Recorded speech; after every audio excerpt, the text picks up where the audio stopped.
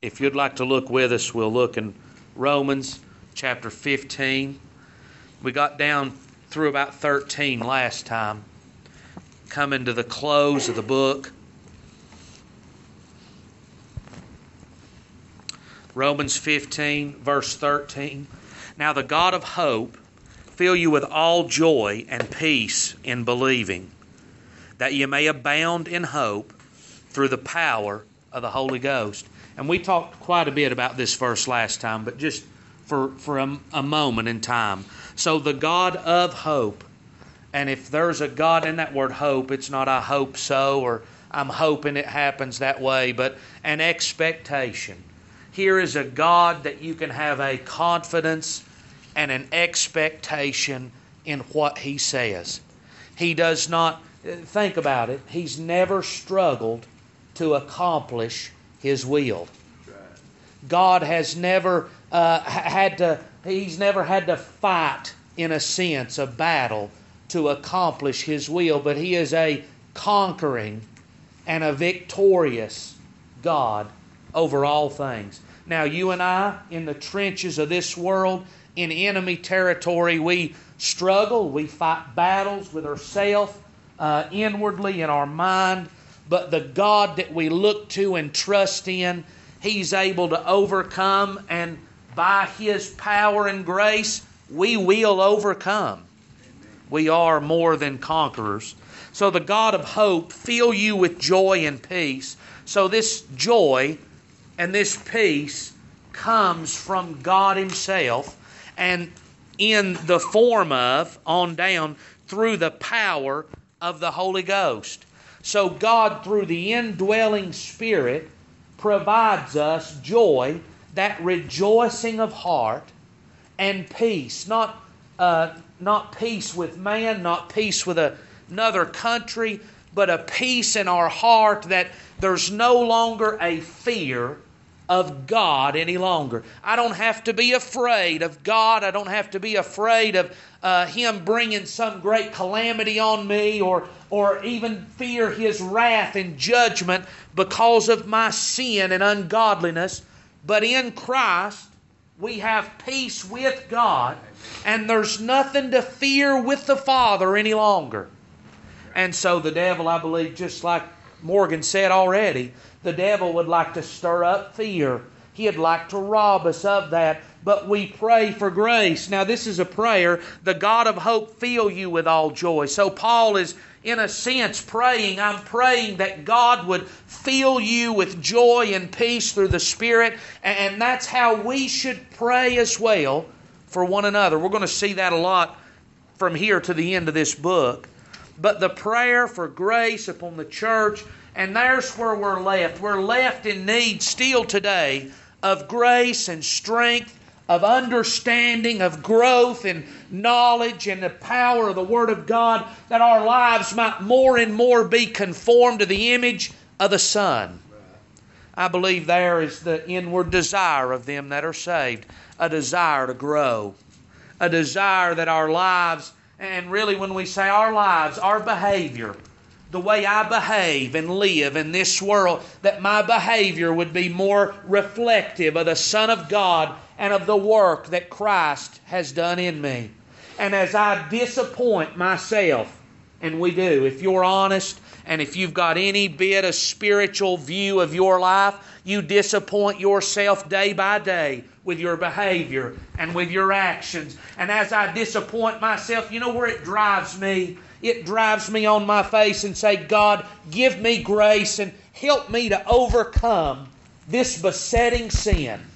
Help me to be made more like You. Give me grace and strength to endure and to have the victory. I believe that's where we're driven day by day.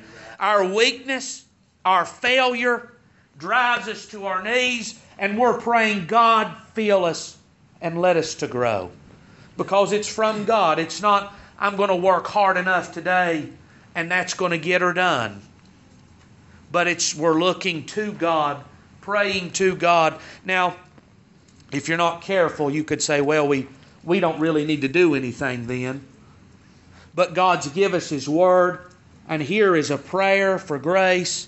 I believe by he says in Peter, 1st and 2nd Peter, the 1st chapter, if you look, it's the knowledge. By growing in knowledge, our mind is transformed. So by growing in the knowledge of the Word of God, God transforms and gives grace through the Word unto us. So listen to how the God of hope fill you with all joy and peace in believing. Somehow I skipped over that last week. In believing. So that word, we've looked at this word many times. It means to have faith in or upon, to credit or to entrust. So here is someone that has faith. And if there is no faith, then how is there going to be peace or joy? See, it's impossible. But it's the faith that God delivered us, as you've heard read already. By His grace, He's delivered us this faith. He's persuaded us of this truth. And I don't care how weak you get in the faith. God's persuaded you that this word is true. And when the boat is rocked and nigh to turning over in the sea, in the heart of the believer, forget about the mind, in the heart of the believer there's a persuasion that I can still trust in God in this situation. That's right. So you see, the joy and peace it's tied together with my faith. If I'm going to doubt, then I need not expect to have peace. If I can't believe that I'm anchored as the Word of God reveals, then I'm going to lay down with a troubled heart and a fearful mind. So it's all tied together in faith, that we may abound in hope through the power of the Holy Ghost. And I myself also am persuaded of you, my brethren, that ye also are full of goodness, filled with all knowledge, able also to admonish one another. Nevertheless, brethren, I've written them more boldly unto you in some sort, as putting you in mind, because of the grace that is given to me of God, that I should be the minister of Jesus Christ to the Gentiles, ministering the gospel of God, that the offering up of the Gentiles might be acceptable, being sanctified by the Holy Ghost. So Paul here he's written a letter, and especially in these last 3 chapters, these practical chapters, where he's bringing the doctrine down to our life and our behavior, our relationship with family, our relationships with the church, our relationships on the job, and how our life as Christians, born-again Christians, should be manifested among the world and amongst people that are not saved. So he's applied that, and people's going to say, and I believe it happens, he's got no business talking about those things. He's got no business to meddle in the affairs of my life. He's got no business to be worried about my behavior. Now, that goes on today, and I believe it went on in Paul's day. That as Paul's letter comes to the church at Rome, there's going to be somebody, as this is read, and that's the way this happened. History says this letter would come to the church, and it would be read in front of the congregation.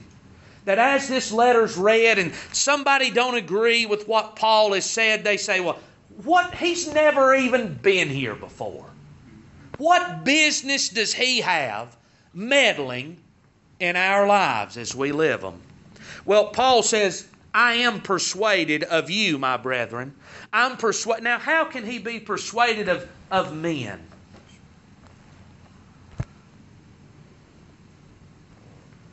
It's not by the strength or the knowledge or the morality of mankind that he's persuaded of. But just as he said in the previous verse, the power, the dunamis, the miraculous power of the Holy Ghost of God. It's in the work that God has done in His people, and He specifies, my brethren. So he's persuaded that God has done a work in these people. They are full of goodness. That's virtue. filled with all knowledge, able also to admonish one another. So to put in mind, or to remind, to caution, or to reprove gently. So Paul says, I'm convinced that the church at Rome has people that God has performed a work in. That God has changed their nature. He's changed their mind. The Holy Spirit dwells in them. He's revealed the truth of God to you, and you're able to admonish one another. Well, there's no business for that in our church today, and that's the way man thinks. But God equipped the church at Rome in the day Paul was writing this, in the 60s A.D. Paul equipped them with what they needed to admonish, to caution, and to reprove one another. That the church was watching out really for the spiritual and natural welfare of one another's lives. And when trouble was seen to be coming, the church had what was needed to be able to admonish one another. So, listen, in Hebrews chapter 10, verse 24, let us consider one another to provoke unto love and to good works. So, the church then, through the gifts that God has given the church, and if you look on over a chapter or two from where Greg read in Ephesians this morning, you're going to find Jesus leading captivity captive, and He's going to be giving gifts unto men. And the gifts He's giving is teachers and preachers and pastors and apostles and all of these helps in this life, that we would be able to admonish and correct and to caution one another. Well, God's going to correct me. Okay. But here, God is correcting Rome and instructing Rome through Paul, a gift that God had given the church. At Corinth, Paul's going to write a letter there to correct the things that are wrong at the church at Corinth. And God's going to correct them through the hand of Paul and the authority that God gave him. And so the church at Rome has what's needed to admonish one another. Listen to this in Colossians chapter 1, verse number 8. I believe you can see this here. Who also declared unto us your love in the Spirit. For this cause we also, since the day we heard it, do not cease to pray for you and to desire that you might be filled with the knowledge of His will in all wisdom and spiritual understanding. So does that sound like the verse 13? A prayer for grace and for strength from God. And so, verse 10 now, Colossians chapter 1, that you might walk worthy of the Lord unto all pleasing, being fruitful in every good work and increasing in the knowledge of God.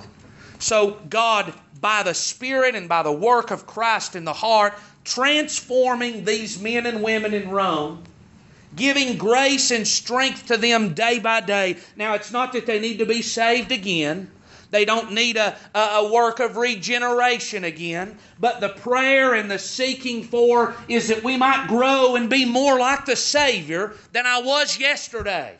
That I might understand something new out of the Word of God. That God might give me new insight. That God would grant me wisdom to know how I'm to do in this world. That our lives might be more and more reflective of Christ. And also, through that in verse 14, it's not that you need to be saved again. I'm persuaded that you're full of goodness.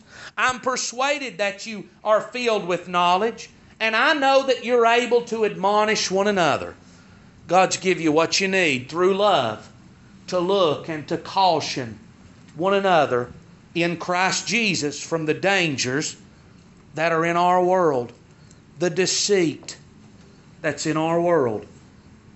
And yet, in Hebrews where we read, consider one another. So think on one another. This is directives to the church.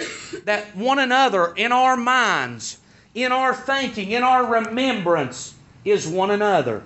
And our desire is to provoke one another to lead one another to good works, that we would encourage one another, that we would follow the Lord, not separately as individuals for my glory and you for your glory, but as a body, that the power and the glory of Christ be magnified through us as a unit. And we desire to see one another to grow in that same knowledge and in that same grace. So Paul says, I understand. You've got what you need to navigate this life.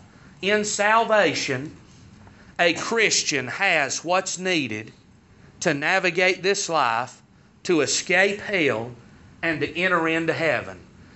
Every bit of that is received at salvation. But ain't it good now that God's give more than just what I need? That's right. He's give more, and that's what Paul's saying. I know you're able to. Nevertheless, I've written the more boldly unto you. Even though I knew you were able, I've written this letter that you might receive it, that you might grow in understanding and knowledge of the truth, and that you might draw strength from the very Word of God. And if you believe now, and I believe we all do, that these men writ the words as the Holy Ghost inspired them, my God, what a book that Paul wrote here. What a book that this has been. And I realize it's been a long time since we started. But what a book that this has been. And God's give this to the church to aid it, to strengthen it, to help, to lead, to guide, to direct. And you know, that's the way we are. We've got what we need to navigate this life. But you know, we continually pray, God, give me a little more. Moses knew who God was. He had seen God work. He saw the Egyptians drowned in the Red Sea, and they walked on dry ground in the midst of it. And Moses gets to the other side, goes up on Sinai and says, show me your glory. I want to see a little more. I'd like to understand a little more. And Paul the Apostle, if any man had an understanding blessed by the grace of God, Paul the Apostle had an understanding of Christ and what Christ was going to do. And yet, you all know the Scripture. You're probably already thinking of the verses that I'm thinking of. And yet, though Paul had this vast knowledge, his prayer in Philippians was that I might know Him. You know what Paul wanted? To know more. And by the grace of God, God's provided us great helps that we all might know more, that we might grow in knowledge and in understanding of the truth. Paul's provided that to the church directly, through pastors, through teachers, and we'll talk about apostles in a minute. But the helps that God's given us, that we might understand and grow and be established in the truth. I have written the more boldly unto you in some sort, as putting you in mind. So that means to remember. You know what Greg read this morning? Though Ephesians 2 is not believed as it's written in a lot of places across our world, that wasn't something new to me. You know what? As he read through that, as he talked about that, now think if this ain't the truth. As the Word of God is read through and taught through, and I hear, and you who were dead in trespasses, and you know what that does? That reminds me of what I was. I'm reminded of where I was when God came to me. As the Word of God says, but God, who's rich in mercy, that reminds me of my condition and how God came to me in that condition and opened my eyes to that. I'm reminded. As God changes my nature, changes my mind, and delivers me unto Christ, as He justifies me and He gives me peace, and we read that through chapter 2, and you come down to where the life is transformed and where His workmanship, I can look back and remember. But you know, when that happened to me, as that was happening to me, I didn't know everything that was going on. I knew I was lost. And I knew Jesus was my only hope. And I knew I needed to get to Him. But I didn't know just how helpless I was. Though it was true, I didn't know that. I didn't know the love of God that was being shown me there. I didn't know just how undeserving that I was. And so the Word of God reminds me of these things. I'm stirred to remembrance, and He's growing me in understanding. And you know, the more I see and understand that I did nothing to deserve that, that makes me a little more thankful. Is that not true? That's right. If I come to the understanding that I didn't earn that, I didn't merit that, I did not deserve that, but God gave me that mercy in the state of sin and rebellion that I was in and delivered me out of it. He didn't woo me into it. No. He brought me out of that. It makes me more thankful to see it as it really is. And so Paul wrote, the more boldly as putting you in mind, reminding you. In 2 Peter chapter 3, this second epistle, beloved, I now write unto you, in both which I stir up your pure minds by way of remembrance, that you may be mindful of the words which were spoken before by the holy prophets. What's being reminded here? Peter's writing this letter to the church that the Scripture might be called to remembrance. That we might remember what God said. I thought this one time looking in Thessalonians. It's profound, but it don't sound it if you don't listen carefully. I'll never call a verse to my remembrance that I've never read before. I can't be reminded of something that I've never heard nor read before. So where should I be? I should be in the Word of God.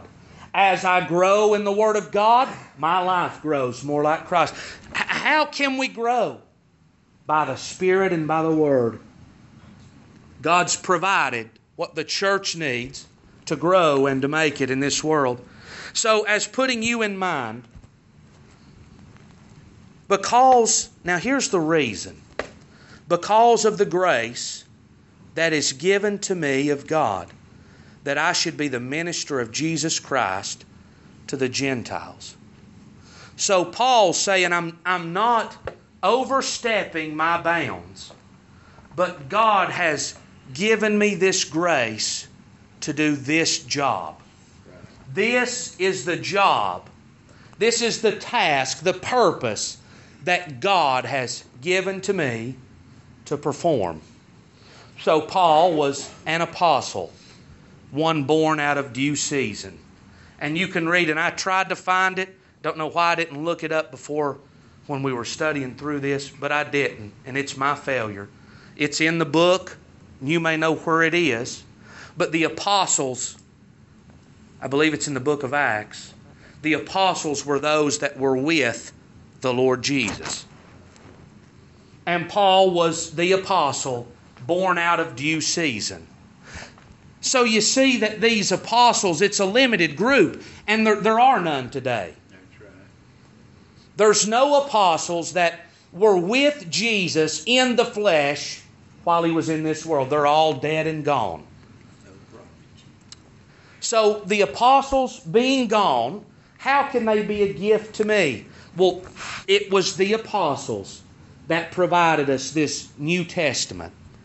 The New Testament that explains and expounds the work of Christ in light of the Old Testament. So as we look at Rome, we are benefiting from the gift of the apostles of the Lord Jesus Christ.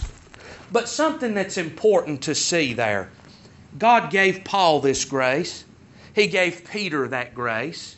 He gave John that grace. And these men that wrote the New Testament canon, God gave them the grace and God gave them the authority to do that job. It wasn't who they were. Korah rose up in the wilderness against Moses and Aaron and said, "You're making too much of yourself. We can do what you do, and we can do it better than you. But the problem was not that Moses was greater than they were, but the problem was that God was the one that had given Moses that job. Moses was the leader, not because Moses strove and was elected that by the people, but God gave him the job to do that. And so when they rebelled against Moses, they were really, if you boil it down, really they were rebelling against God. So these apostles, they wrote the New Testament and they provided this through the grace of God that was given to them. God gave them the grace, the ability, and the Spirit to be able to do what they've done. And I don't want to harp on something over and over, but I believe it's very important. Is the means of this Word of God reaching us is the order of revelation. Jesus said, I speak nothing but what the Father reveals. So the Father is the chief source, and the Father is speaking to the Son as He's to reveal. And Jesus Himself, I'm not blasphemous, Jesus says, I speak what the Father gives me. And so in Revelation, as the letters are coming to the church, the faithful witness, the one who's in the midst of the candlesticks, the one who liveth and was dead, and behold, I'm alive forevermore, that man, the Lord Jesus, is revealing to the Apostle John, and the Apostle John is writing that down and sending that to the church. That is the exact order that we have today. God gave this to the Apostle Paul. Paul wrote it down, and the church has that word today. And there is no going out of order.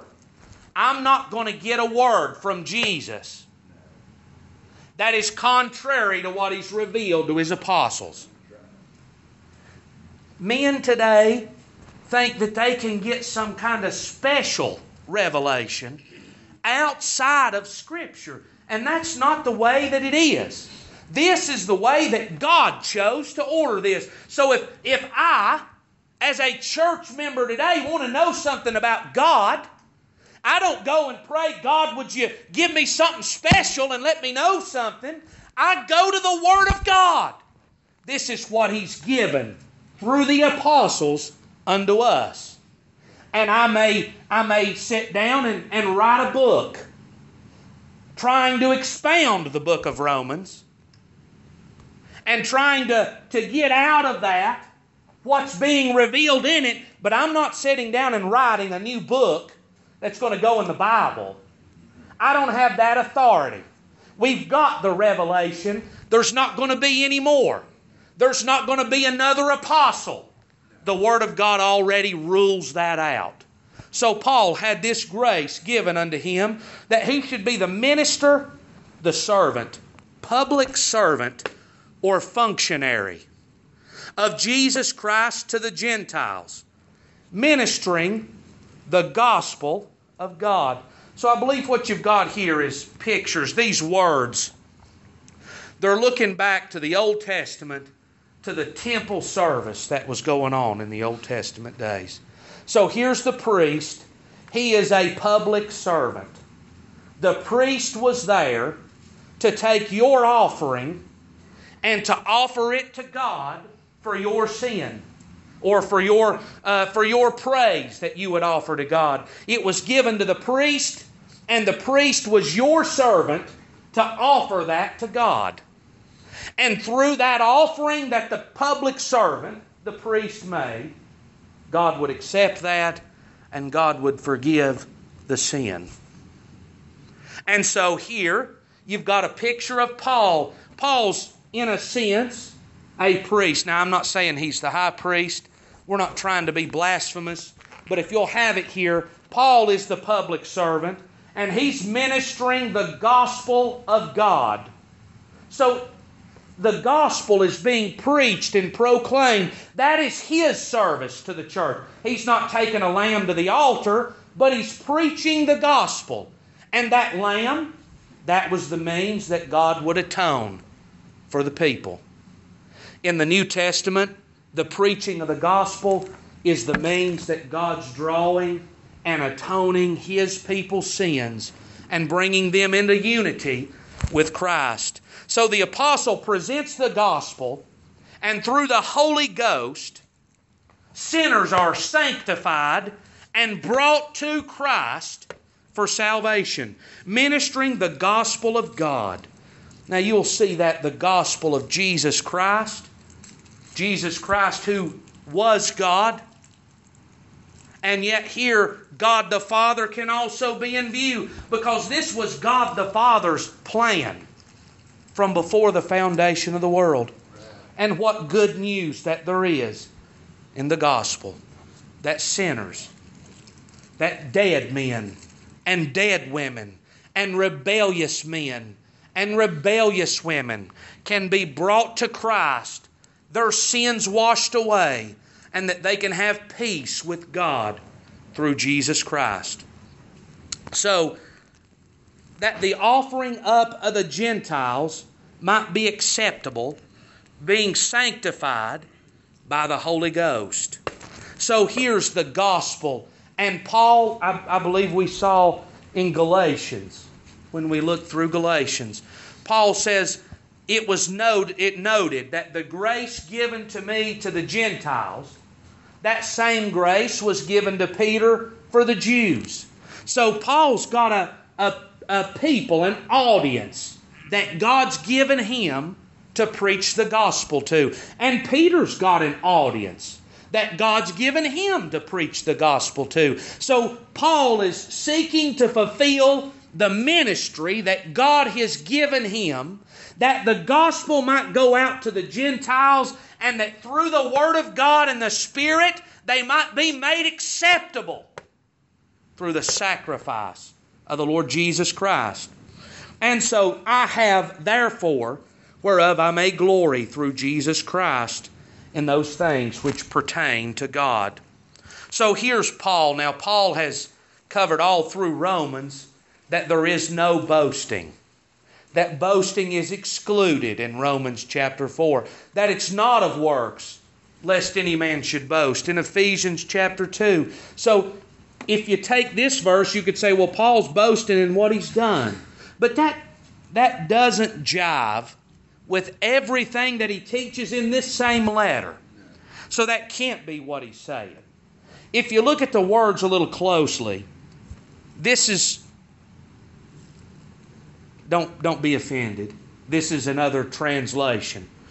This is just me writing out definitions from Strong's in order to understand what's being said. Therefore I have rejoicing in Christ Jesus concerning the things of God. So Paul's able to rejoice in Christ Jesus concerning these things that come from, that pertain to God. He's not boasting in what he's done, but he's rejoicing that God has wrought this work through him.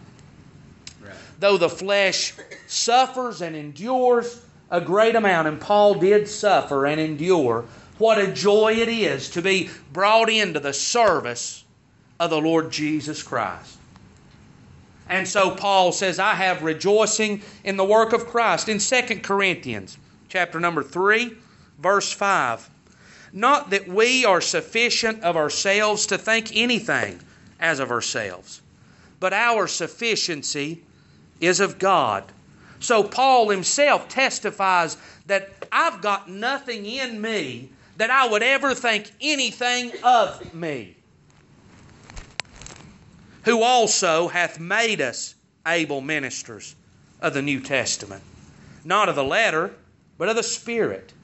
For the letter killeth, but the Spirit giveth life. So Paul had no trust nor any boasting in himself and in what he was able to do.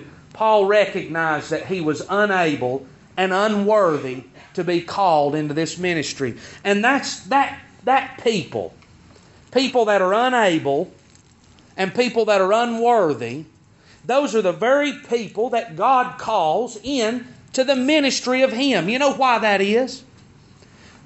Paul says in Corinthians, Jesus says, "My grace is sufficient for thee, for my strength is made perfect in weakness." The strength of Christ is made complete in weakness. And Paul's conclusion is, I will much rather glory in my infirmities. But think about what he's saying there. Paul, when you're the littlest, and when you're the weakest, and when you're the most nothing, that's when my power gets the most glory. Because if everybody regards you as a great man and a wise man and a mighty man, then when you come and preach and something happens, they're going to say, boy, look what Paul's done. But if everybody looks and says, look at what a little weak, insignificant nothing that is, and he gets up and preaches and a great work is done, man says, as they did of Peter and John, these are ignorant and unlearned men, but they've been with Jesus. So the glory is to the Lord alone. So I have therefore where I may glory through Jesus Christ in those things which pertain to God. For I will not dare to speak of any of those things which Christ hath not wrought by me, to make the Gentiles obedient by word and deed. So this must have been a big thing in this day, that here's men and they're going to boast and they're going to brag about this work that the truth is they never had any part in it. That's right. They're going to boast in something that somebody else has accomplished. They're going to boast in something somebody else has performed as if they done it themselves. And Paul is being transparent here. I'm not going to boast in anything that I did not have part in. If I didn't see it myself, if God wasn't using me to do it, I'm not going to glory in it in the least bit. And so the false teachers, they boasted of works that they had no part in at all, much less what Christ had done through them. So in Proverbs 25, verse 14, whoso boasteth himself of a false gift is like clouds and wind without rain. So to boast in something that has not been, notice a false gift is the way that the Solomon penned that down. And what wisdom that there is. Here are men claiming to be apostles, claiming to be preachers, claiming to have done these mighty works. But somebody that claims a false gift, when they do not have it, they're like when it's real dry and the crops are drying up and the grass is dying and the creek's getting low and here comes dark clouds and wind a-blowing and the people's hopes gets up. I hope that it rains and waters this stuff. Stuff's going to die if something don't happen. And it gets dark and the wind blows and then 2 or 3 hours later it's back clear again and there wasn't a drop of rain. You know what that is? That got my hopes up to disappoint me. And that's what these men that claim to have a gift of God and do not have one, that's what they are. It looks good. The wind sounds good. It sounds promising. But as far as the substance goes, you know, what's needed is rain. Clouds are of no value. Winds of no value. Now those things go with rain. If there's going to be rain, clouds and wind will most likely accompany it. But what's needed in this case is gone. And I don't know if you've ever experienced that in men or not. It looks like and it sounds like, and then in the end you're disappointed because what's really needed, the gift of God, is missing in the work that they're doing. So here, the things Christ hath not wrought by me. So Paul says, I'm not going to boast in the things that Christ hasn't done through me. So who's doing the work? Paul is obviously stating that Christ is getting this work done. I am just the means that Christ is using to get the work done today. But when Paul's head's cut off, Christ will use somebody else to get the job done. It's Christ back of all of it. In Mark chapter 16, verse 20, and they went forth and preached everywhere, the Lord working with them, and confirming the word with signs following. Amen. Now, if you read it fast, you think, well, here they're doing a work, and Jesus is out there working with them. They're all hoeing the field together and getting the job done. But if you look at that in Mark, that them, it's italicized. So really what it says, the Lord working with and confirming. So the picture's not that they're all out hoeing together, but it's that the apostles are the hoes that God is using to get the row tilled. They're the implements, the instruments that God uses to do the work and to get the work done. And so Paul says, it was me that God was using. And in 1 Corinthians chapter 3, verse 6, I have planted, Apollos watered, but God gave the increase. It was God that was doing the work through the whole thing. And it's to God be the glory for all that's done. Making Gentiles obedient by word and deed. Now, anybody that's going to teach or preach an easy believism salvation, or a salvation that does not change the life, they are in absolute disagreement with the writings of the apostles and teaching of the Lord Jesus Christ. That is not biblical. What's Christ doing through Paul? Well, Paul's preaching, God's saving, and you know what's happening? They're becoming obedient to the Word of God. God is transforming their lives and making new creatures out of them.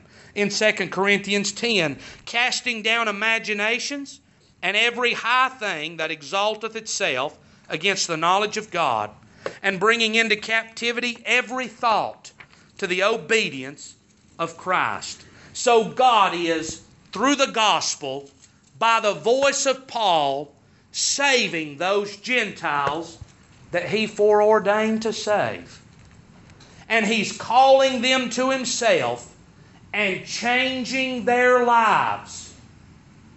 They are being made. Notice how it reads there. To make the Gentiles obedient by word and deed. There's not an option there.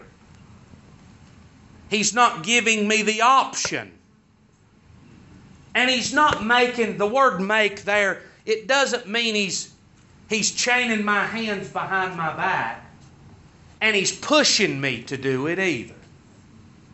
But the word make, it's the potter's make. He's forming and fashioning. So what's He doing? Well, He's making these men and women. As you read in Ephesians 2 and 10, we're His workmanship.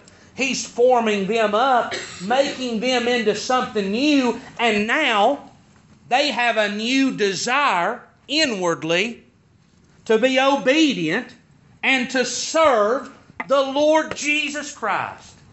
So this is the work of God to bring changed lives and hearts through the gospel. That's all we'll cover today. We're out of time. Anything on your heart you'd like to say?